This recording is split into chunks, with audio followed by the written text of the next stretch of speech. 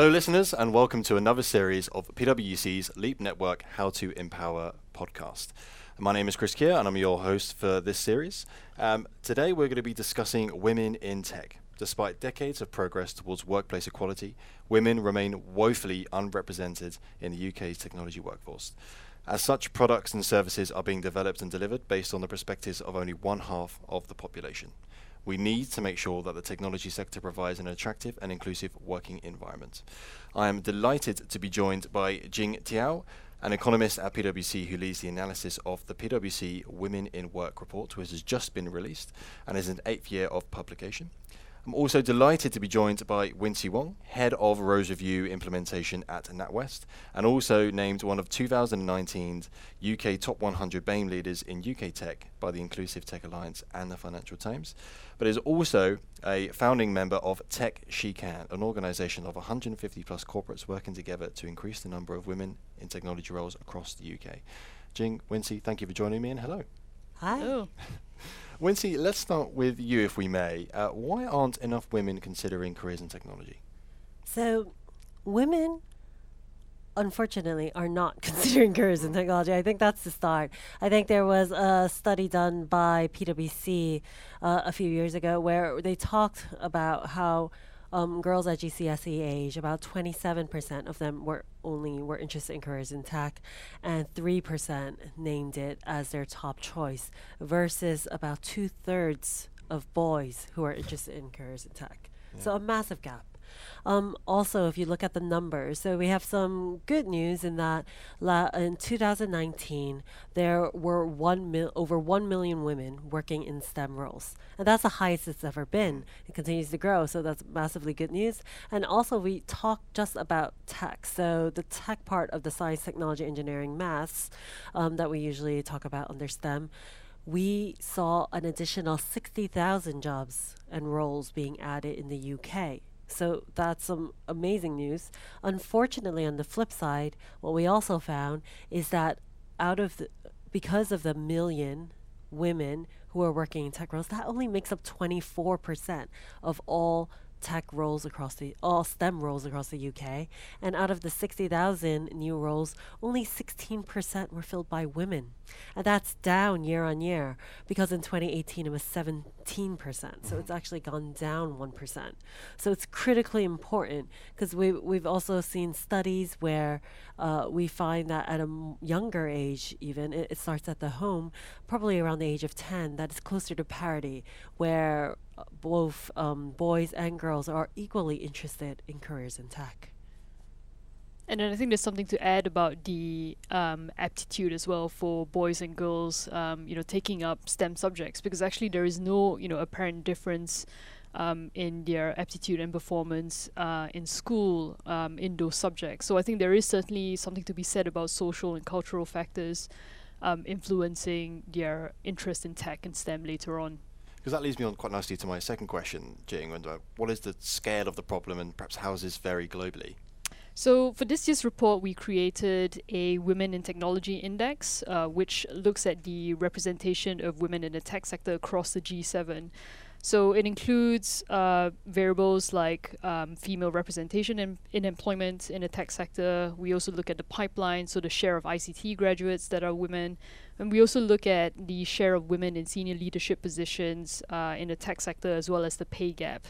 So we did this for the G7, and what we found was that Canada is the best performing country of the G7, and that's mainly driven by it having the highest share of ICT graduates that are female, and then also the smallest technology gender pay gap.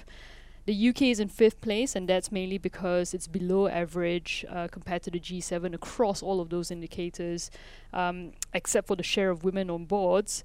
But what is interesting is that the tech sector performs worse than the economy as a whole, and that's certainly true of the UK. And you've heard the stats that Wincie shared earlier. I think there is something that is uniquely challenging about the tech sector, that it is not necessarily attracting the right female talent and retaining them throughout as well. Wincie, how can we encourage more young women to choose to study STEM subjects? I think role modeling is extremely important, especially at a young age. I think recent reports, as recent as February 2020, we saw that more students were still talking about the same archetype roles as what they want to grow up. When you ask them, what do you want to be when you grow up? They would still say things like doctors, lawyers, or policemen or firefighters, or things like these really traditional roles that even when I was growing up was what people were saying. However, the world has completely transformed, and the types of roles that are in tech are vastly different, are extremely, has just changed fundamentally. And most teachers, most schools, and a lot of parents aren't aware of those unless they're already working in those roles. And which is why you see kind of more of that affinity of people who work in tech, where they have families who are already in tech, to go into it. So we recognize the problem, or I recognize this problem. I was hanging out with a lot of awesome women in tech, and we got together. There were 18 of us with Sheridan Ash from PwC as well, and we formed the TechShikan Charter, and that was 2 years ago. Super exciting, and what we wanted to focus on is that education. So what we decided, there were so many women in tech groups out there, but what we didn't think there was enough focus on was on that next generation. And although there were a lot of organizations focused on the technical aspects, so like you said, ICT or the new computing curriculum, there weren't any programs focused on role modeling what future tech careers could look like. So that's when, so I lead the Improve Education work stream within TechShikan. And within that, what we did is we came up with these lesson plans about tech for manufacturing, tech for communication, so on and so forth. There were 6 of them. And when we trialed it with students around the country, what we found is that at the start, only 21% of the girls, we taught them to both boys and girls. They're called Tech We Can lessons. 21% of the girls were interested in careers in tech. But by the end of those lesson plans, in which we highlight a female role model working different various roles in tech within the lesson plans, by the end of those 6 lesson plans, and there were 2 hours each, we found that 47% of them were interested in careers in tech. That's amazing. And that was something that we were extremely enthused by. The proof is in the pudding. We went there, we trialed it, and now what we're really keen on doing is just scaling that program. And for those of you who are interested, who are listening to the podcast, you can find those lesson plans. They're free for download for any school, and they are at techwecan.org. In fact, we currently already have over 160 schools signed up to the platform itself, and we're hoping to get to a lot more. I mean, that's amazing. I'm just looking at some of the stats that we pulled before this, and your social media hashtag has reached over 30 million people. Like you said, 160 schools have signed up, and previously only 21% of girls were interested in technology careers. It's now risen to 47%. I mean, hats off. That is absolutely incredible. Absolutely incredible. It's something that actually works, which is why. And what's great about this is, in a lot of the social impact work that everyone's talking about nowadays, social impact investing and all of that, what is extremely important is actually, this is a non-competitive sport. If you want to talk about climate change, the Earth is dying. We need to all work together. Everyone has a role to play, and that was the beauty of the TechShikan Charter, because in the TechShikan Charter we have 150 companies, and both mix of large and small companies, who believe that this is the answer. They believe that we need to inspire the next generation, and that is what we have to do in order to make that fundamental shift. And we should encourage all technology organizations to expand their pipeline of female tech talent by investing in initiatives such as Tech We Can, for sure. I think what it is that a company, very few companies nowadays can survive without becoming tech companies. I think. So we're a bank. We're a financial services bank. However, our biggest branch by far is our mobile app. We have 7 million users. We get so many millions of logins a day. And actually, if we didn't have huge teams running, tech teams running an constantly optimizing our tech front end, which is our face of the customer nowadays, we wouldn't be able to survive or compete in the current climate. And that's where all the innovation comes from. And that's what we hear over and over, which is why the members of the TechShikan Charter are so wide-ranging, and they come from so many different industries. Yeah. Jing, what should the technology sector be doing to make a difference? So I think, the point that Wincie has made about, really cultivating that pipeline is a really key one. I think there are loads of things that, tech companies as well as, even companies like PwC who are really invested in new technologies can do that could apply elsewhere. So making sure that the workplace is inclusive, gender neutral recruitment and so on. But I think the pipeline one is quite key.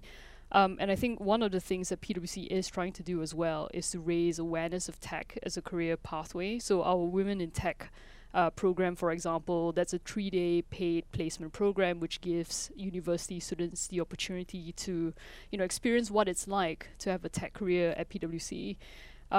And I think we also need to make sure that these opportunities are open to people of all backgrounds. So for example, we've got apprenticeship programs for technology as well as in data science. And I think, those are the types of initiatives that can really generate interest, awareness within young people to aspire to careers in tech in the future. Sorry, Wincie, anything to add? No, sorry. I'm really passionate about the subject, as you can imagine. It's great. So probably the one thing I would also say is pipeline extremely important. But pipeline just isn't enough even at the moment, because we have more roles than we can fill with tech talent in the UK, and it's a tremendous cost to our productivity as a country. So what is critically important is retraining as well. Reskilling the existing workforce. I was on a panel actually a couple of months ago, and we were talking about fintech in particular, financial services tech, and the whole industry and area. And I was up there with a small startup company, an entrepreneur, and he was saying that, well, as an entrepreneur, I have no staff to retrain. I can barely attract talent to come through the door at the moment. It's so hard out there. You guys as large organizations, so that's what I would please. So for the large organizations who aren't looking, many of them are already looking, start looking at how you retrain your staff. I have, for example, a lady in our data science team now who knows how to code in Python. But she's I'm not going to tell her age, but she's over 50, and she's been with the bank, I think, for over 30 years. She started in the branches, and she previously she did some what we call management information reporting, just MI reporting, and she had to learn Python in order. And she said, all of a sudden, I remember she came to me after one of my Natwest Girls Can Code events, and she's like, Wincie, I'm a girl who can code, and it was just so wonderful to see that. And she was like, I'm so happy, Python's allowing me to do things and manipulate data in ways I never thought would be possible.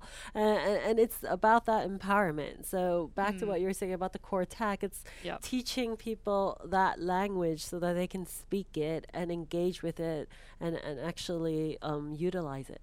I think it's really important for the future of the economy as well, really, because if you think about, we've got an aging population, people are going to be retiring later, working lives are going to be longer. It's going to be absolutely necessary for people to have the chance to retrain themselves, upskill, including in areas like tech, where clearly there is such a huge demand for people with those skills to get involved in. So I think that will be an absolutely crucial element of making sure the tech revolution really benefits everyone.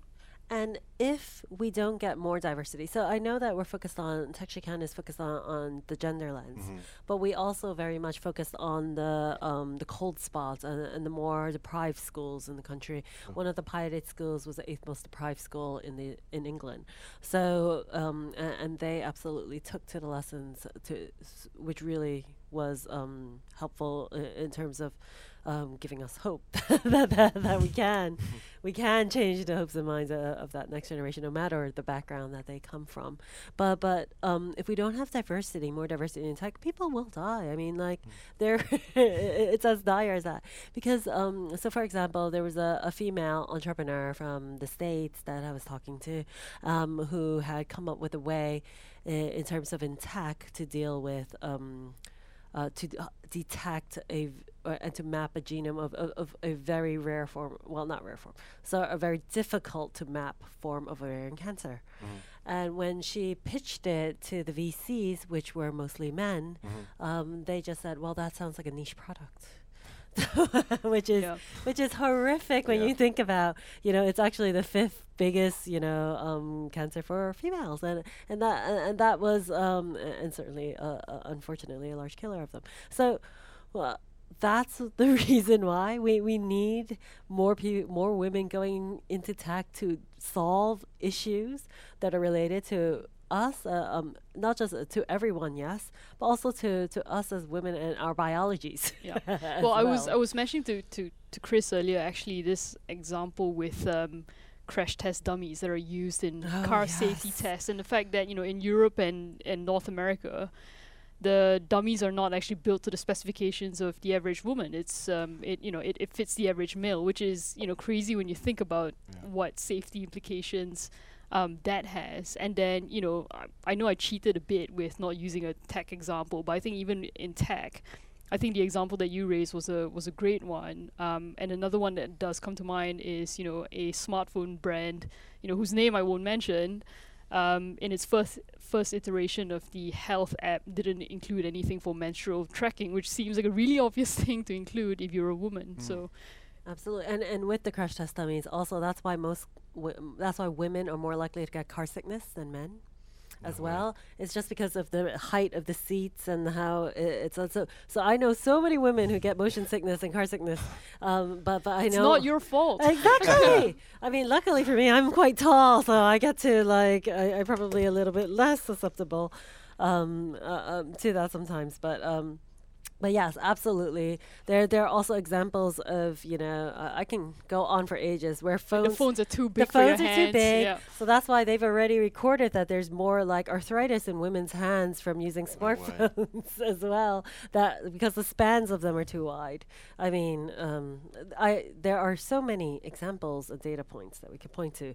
But I think the crux of it is the world is changing quite massively and quite quickly, and it has been since the Industrial Revolution. In fact, many people call this the 4th Industrial Revolution. And when there is change, there's opportunity. So we should really try to embrace this opportunity of all that change to get in there and to be able to control and define what we want our future to look like. And I mean, what a great call to action. And I think I would love to encourage people to share their experiences of being women in tech or working with women in tech on social media. So please use our hashtag #PwC_Leap, and we'd love to hear from you. But that draws us to a close for another episode of our How to Empower podcast. I've thoroughly enjoyed the discussion, and thank you so much, Jing and Wincie, for joining me. And if you'd like to find out more about Wincie's work, please follow her on Twitter and LinkedIn at Wincie Wong. And make sure you check out PwC's Women in Work report, which can be found at pwc.co.uk/Women in Work. And finally, don't forget to subscribe to our podcast to keep up to date with future episodes. Thank you for listening. See you next time.